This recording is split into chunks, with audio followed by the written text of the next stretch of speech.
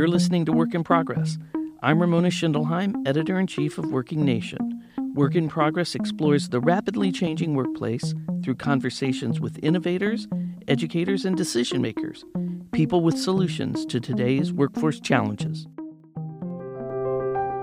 Older workers are critical to the labor force, but after the shock of COVID, many are still struggling to get back into jobs and careers.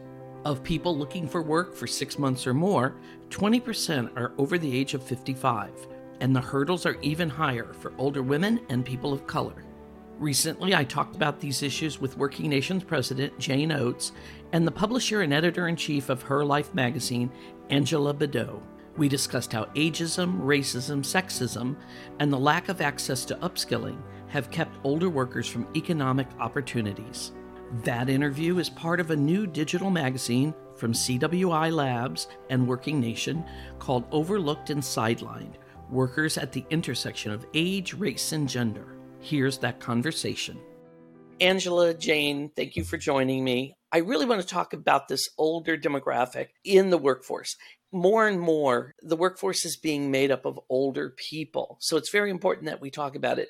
And we'll get to more specifics about women and race in a moment, but set the stage about the older population in the workforce today. I'm so glad that we're having this very important conversation, because it's a conversation that's often not on the first tip of the tongue when people talk about workforce and workforce development. They're not looking at the older worker. And we do know Department of Labor statistics show by 2030 that a quarter of our workforce will very well be the older workers, those people 50 and above. And they're going to be a vibrant part of our workforce. And the question that we need to start asking ourselves and really changing the narrative about how we look at those workers, those older workers, are we actually meeting the moment with them? And are we actually looking at making sure that they're trained and upskilled for the future of work and the jobs of tomorrow? And I don't think that's a discussion that's really happening enough, even though at the Center for Workforce Inclusion and the Center for Workforce Inclusion Labs, we are trying to be on the forefront of those discussions, but not everybody's brain is trained that way when we consider the workforce. Angela, I just couldn't agree more. I mean, I know we both share a love for the Center for Workforce Inclusion and the labs, but the reality is most employers think that by the time a worker reaches a certain age, and sometimes that can be as young as 40, they're set. You know, they shouldn't need anything else. So they deliberately exclude them from professional development. They exclude them from promotional activities. And I think those actions just are, multiplied when they hit 50 and 55 and God forbid 65. I know we're nodding heads here. It's just, It's so prevalent, and you're exactly right. Nobody's talking it. It's why Gary is such a forward thinker at Center for Workforce Inclusion, because he keeps pounding this home. Absolutely. And Jane, I'm not sure if you saw this or not, but a recent AARP study that came out where they surveyed workers 45 and older, 2 out of 3 say that they have experienced age discrimination on the job, and they're currently employed.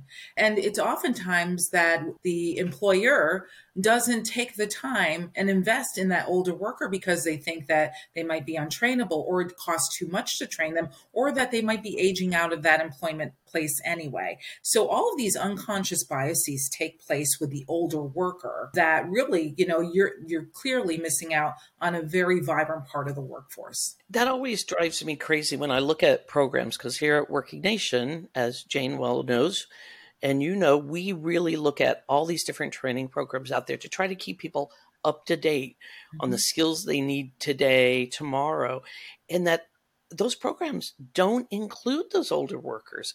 It amazes me, because these are people who have the institutional memory, they have the probably problem-solving skills already because they've been through this. I don't understand why an employer would overlook this talent base. I think they take older workers for granted in one specific way. They think they're static. Yes, Ramon, I agree. They think they're static in terms of they can't learn as fastly as a younger worker, but they think they're going to stay in the job because they don't want the hassle of going to look for another job. I think they should wake up, because I think they're wrong about that. I think older workers, I look at myself, I've changed jobs probably 4 times since I was 40. And I think that's more and more the rule rather than the exception. I agree. You see those people over 40, 45, they're reinventing themselves constantly. And they have a really great work ethic. The generations that have come after the boomers or whatever, their work ethic is a little bit different. They're looking at the world from almost a cause marketing perspective. They want to know the cause. They're more into the mission of the organization. They're very discerning, and there's a lot of gig economy taking place. So you don't see those workers really in it for a career. So that tradition is kind of dissipating as we get to these younger generations. But you have this older worker that really can be the most loyal person in your company that you're totally overlooking and not giving opportunities to. And also, it's not only just reskilling them for those entry level jobs, but also middle management and management jobs. And I know that this might be later on in our conversation, but you even look at how we are trying to employ people now, and the way that we even look at putting out an application has been discriminatory against the older worker. When you look at the Age and Employment Discrimination Act, if you look at that, you're not supposed to put in that biased language that would discriminate against the older worker. But yet we see platforms out there, and I won't name who they are, that actually allow employers to segregate who they're going to show that ad to. So therefore, the older worker doesn't even see the opportunity for the job. And that has to change. That is really doing a disservice to our entire economy. Yeah, it's baffling to me because on one hand, we're saying, older workers can only do certain things, except, you look at CEOs of the Fortune 1500 companies. They're not 35. No, you look at college presidents, again, not 35. You look at all the coaches of the winning college and professional teams. Again, not 35. So if we can see older workers in those kinds of long-held leadership positions, why can't we see them everywhere? Exactly. I mean, they should have equal access. Yeah, some of them need to change careers and change sectors. So they're going to have to lose some tenure and go back to more entry level jobs. But why wouldn't we look at them? They have they have the durable skills. Every employer I talk to says, I can teach them what they need to know on the job, but I need durable skills. Who better than an older worker who's made these transitions to say, I'm the poster person for durable skills? Absolutely. And I think that as a nation, we need to change how we think about aging, and that we need to embrace aging as vitality. You're aging with vitality. When we see anti-aging, we're putting so much hostility towards aging that we're really putting an impression with people that it's not good to age. And we need to start changing the way that we use language around aging as well. Yeah, we need to blow up. I'm having a senior moment. I'm having a senior moment should say, not in my case, but should be like, I'm skiing down a hill. Or for me, I'm speaking at a great conference. That's a senior moment. Absolutely. Hallelujah. I think that's the best way I've ever heard that put. Something you said, though, made me think. Those CEOs that you see, those older CEOs, most of them are men. There are very, very few female CEOs in the older demographic. So that brings us to part of the conversation I wanted to get to is women, older women in the workforce. I think they still make a lot of the jobs that are frontline. We saw that in the pandemic. A lot of the healthcare jobs, some of those pay well, but many of them don't pay as well as other jobs. So what are you seeing? What's the trend now with older women in the workforce? Well, I see older women in the workforce are really caught between a rock and a hard place. If we look at those jobs that were lost as a result of COVID, those were a lot of those hospitality service jobs where people were just surviving, but not necessarily thriving. At the center, we've talked about that. Gary Officers talked about the great shedding, where you have people it wasn't the Great Resignation. People didn't resign and not come back. You actually had people who resigned and they weren't asked back. And a lot of those tended to be older workers. And especially when you have women who are now in that rock and a hard place with multi-generational responsibilities, that they're taking care of people younger in their household and older in their household. And yet they do not have the wealth, the discriminatory wealth to even deal with essential expenses or plan for retirement. And they don't have the skills now. We always talk about this wealth gap, and we know there's a wealth gap between women and men. We know there's a wealth gap between the white Americans and people of color. But with that comes the opportunity gap that also exists. And that we have to look at how do we create opportunities to increase economic security for not only women, but marginalized populations as a whole. So, and for every American, quite frankly. And so we really need to start looking at that and looking at that workforce and how we need to upskill them and get them ready for the future of work. And when we talk about discrimination, it's interesting. If you look in artificial intelligence and tech jobs, there aren't a lot of women that are in high level management positions. I think maybe 20% of those jobs are women. And then if you look at the really, management, and in fact, Gary Officer and Polly Allen, who's on our board at Center for Workforce Inclusion Labs, just wrote an article on this and about how the disparity exists. And so, the struggle is real.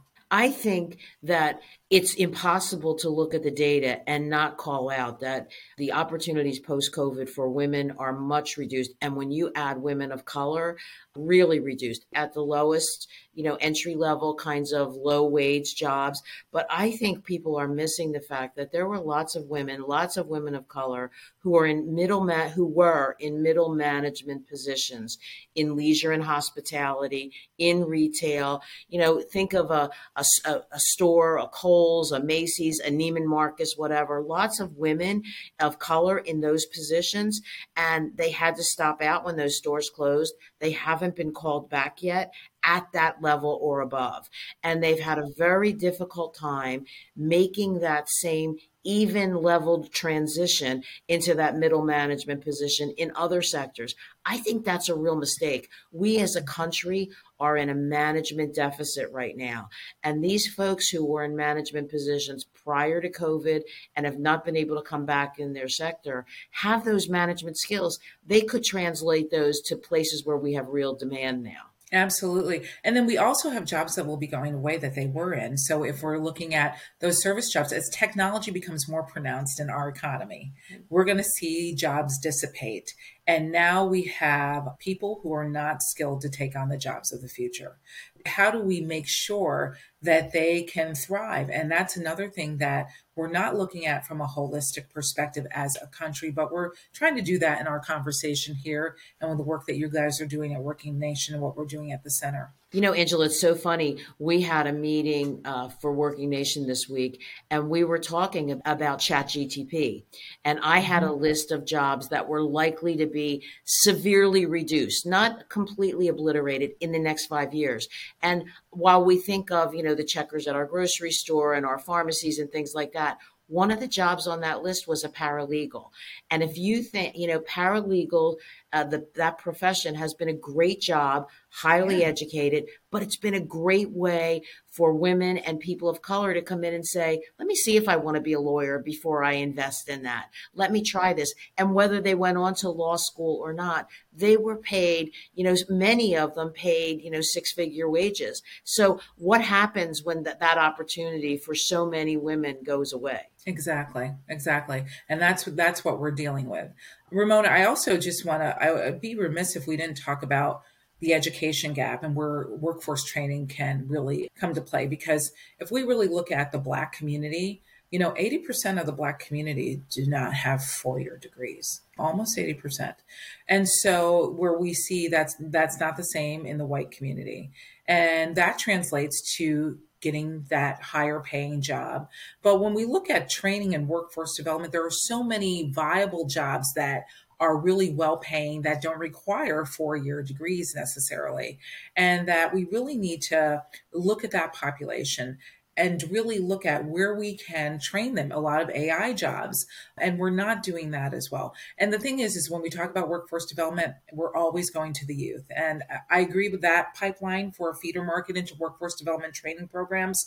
But there is never a conversation about, well, I will say almost never a conversation about workforce development training and older people. You look at the workforce development boards all across the country, they're always looking at that pipeline of the youth market coming out of high school. What are we going to do to get them into those, well-paying vocational jobs? We never look at the older worker for that. And the case in point that's so clear is the country is, on fire about the word registered apprenticeship, right? And you look at every registered apprenticeship, they're young people, disproportionately men, but young. And how crazy is that? I mean, who needs an earn and learn program more than an adult who already has the responsibilities of a car payment, a rent, a mortgage payment, family responsibilities? There is absolutely no reason that you couldn't have registered apprenticeship programs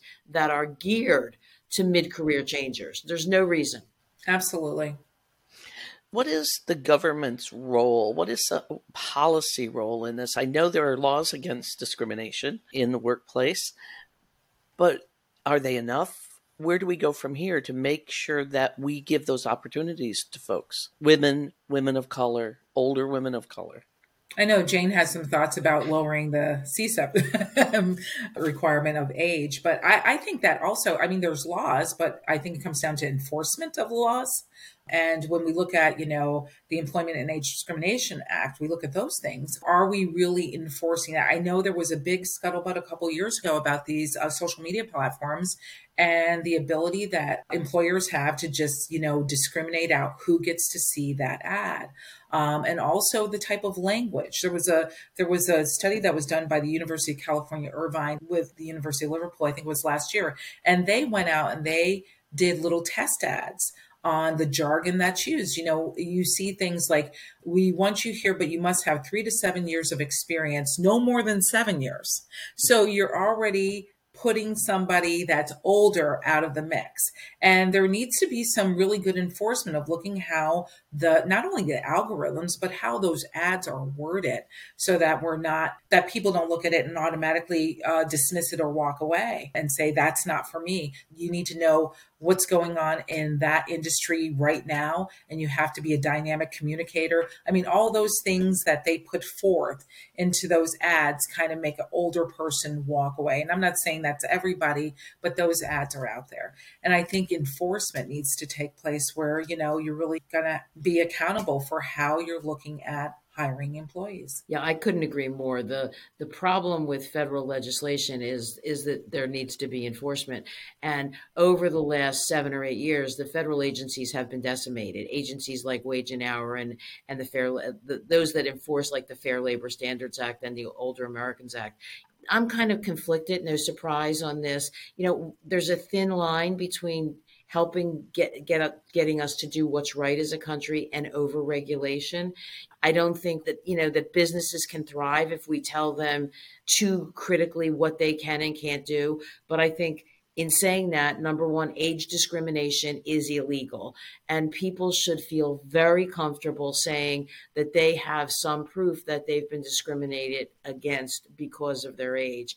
And I never want Angela, we've had this conversation before. My concern about the Older Americans Act when it comes to CSEP is that as more and more places local areas have increased their minimum wage to a living wage, many poorer older people have made more money and, have made kind of dedicated decisions to make sure they had some cushion in their retirement years. That could hold them back from getting one of these CSEP jobs. So I think the policymakers need to look at, is it time to raise the ceiling, the wage cap on CSEP? And as the population grows, do we need to put more money into that program to address the growing numbers of people that fit within that definition? And I think now is a great time to ask that question and have them look at it, because $200 over the poverty line does not a wealthy person make.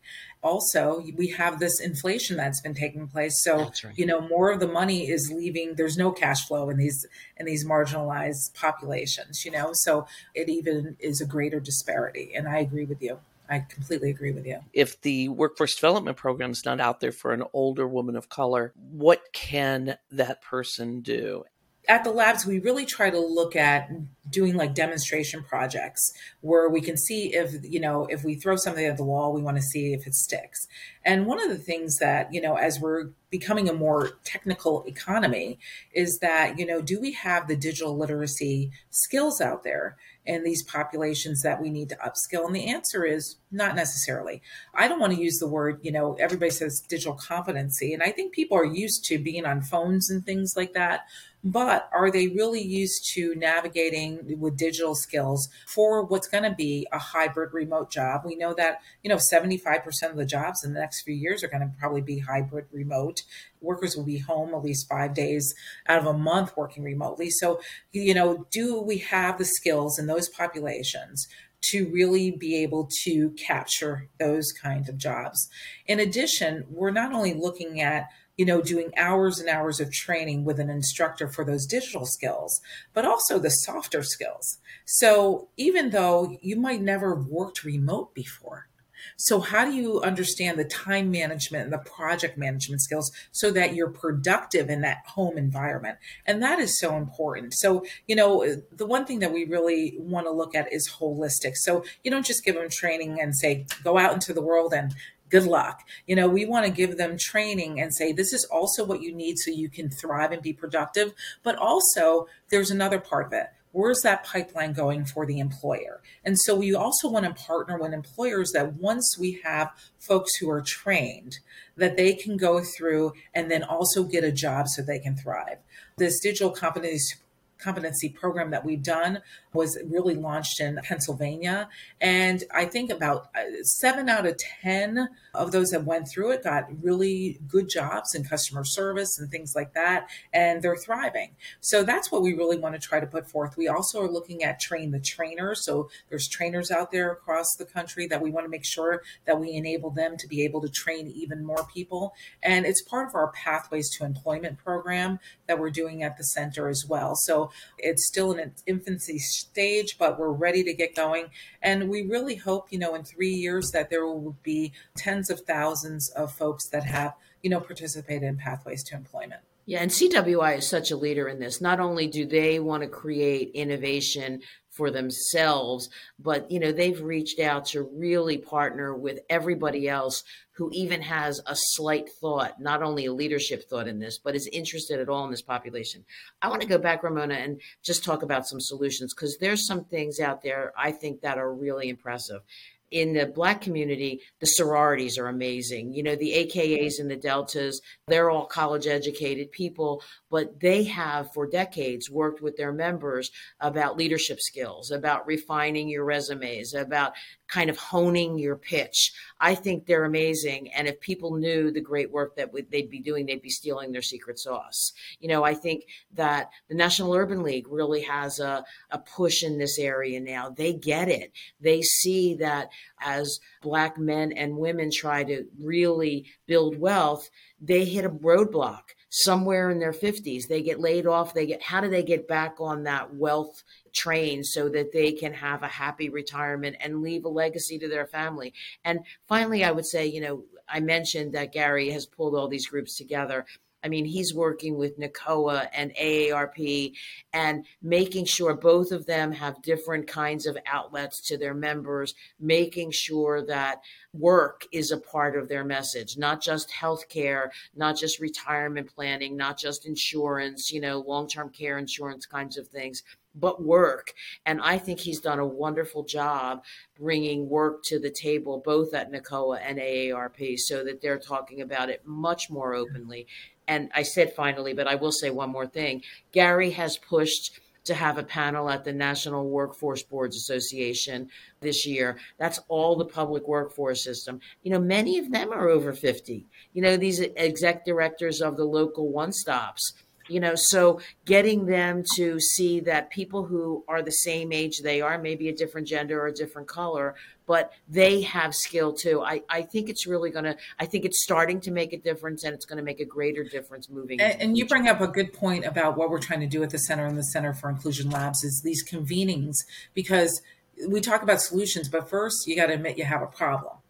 And not everybody understands the problem. So, one of the things that we have been doing is pulling thought leaders together, policy leaders, to really educate and talk about the problem. We just had our first equity summit this past year that went really well. We have another one coming up in the fall. Gary's interviewed the Marty Walsh, the Secretary of Labor. We've had various congressional representatives, in addition to thought leaders in the space. I mean, we moderated a conversation between the head of the Goldman Sachs Foundation and the National Congressional Black Caucus Foundation to discuss the future of women, particularly Black women, in work. So, we need all of these various stakeholders to take part of the conversation and then really develop the solutions. But we're kind of going this parallel path. We're putting out projects and we're putting out initiatives, but we're also in the same time holding these convenings and coalescing and collaborating with like-minded stakeholders to really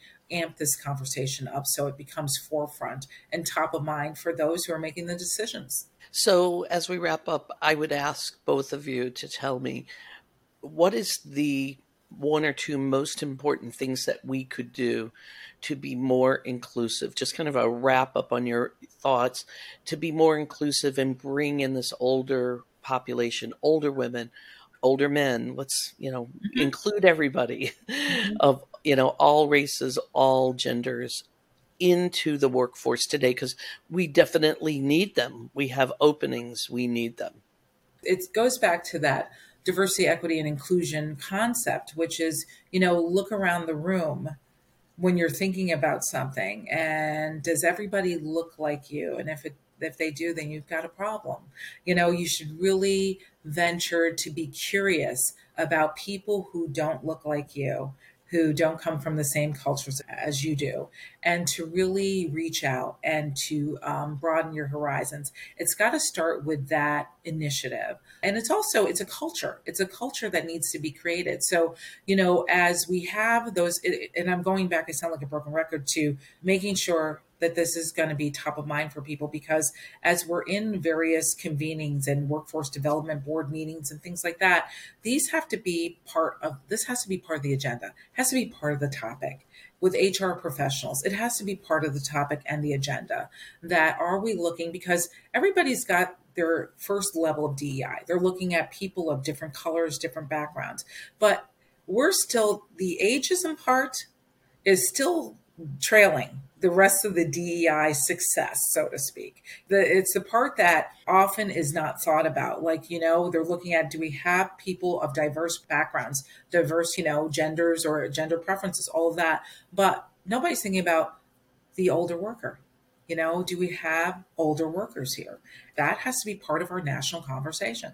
Yeah, I so agree, Angela. I mean, I think there are two things that I would like to part with. One is we really need to start a conversation with businesses who have mandatory retirement ages.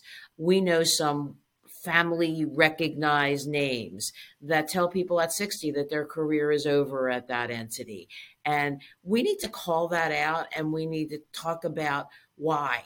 What's the rationale behind that? And second of all, we need to really do a marketing push to this. I always worry about the lowest, the neediest, the people that are retiring who really are going to be hungry if they don't get something. The people we talked about with CSEP. But the reality is there's a lot of older workers who have been middle management and above, forced to retire for whatever reason. Let's get them back into jobs in the nonprofit sector. I mean, I think the Robin Hood Foundation in New York does such a great job, and it should be done all over the country, of getting people who were CEOs, who were COOs, who were now CIOs to go into the nonprofit community and really use their years of learning and experience to do good for these nonprofits who are really struggling. They just don't have access to that talent. Absolutely. And I also think that the economy might also come into bear here, since a quarter of the workforce will be older workers. Employers might have no choice but to look at this workforce because that is what's in front of them. You know, some of those real sobering statistics need to be elevated as well, so they understand where their workforce will be coming from in the demos that they have. Great point. Jane, Angela, thank you for spending time with me. Thanks, you, Ramona. It's been great. Angela, always great. Yeah, you too. Thank you.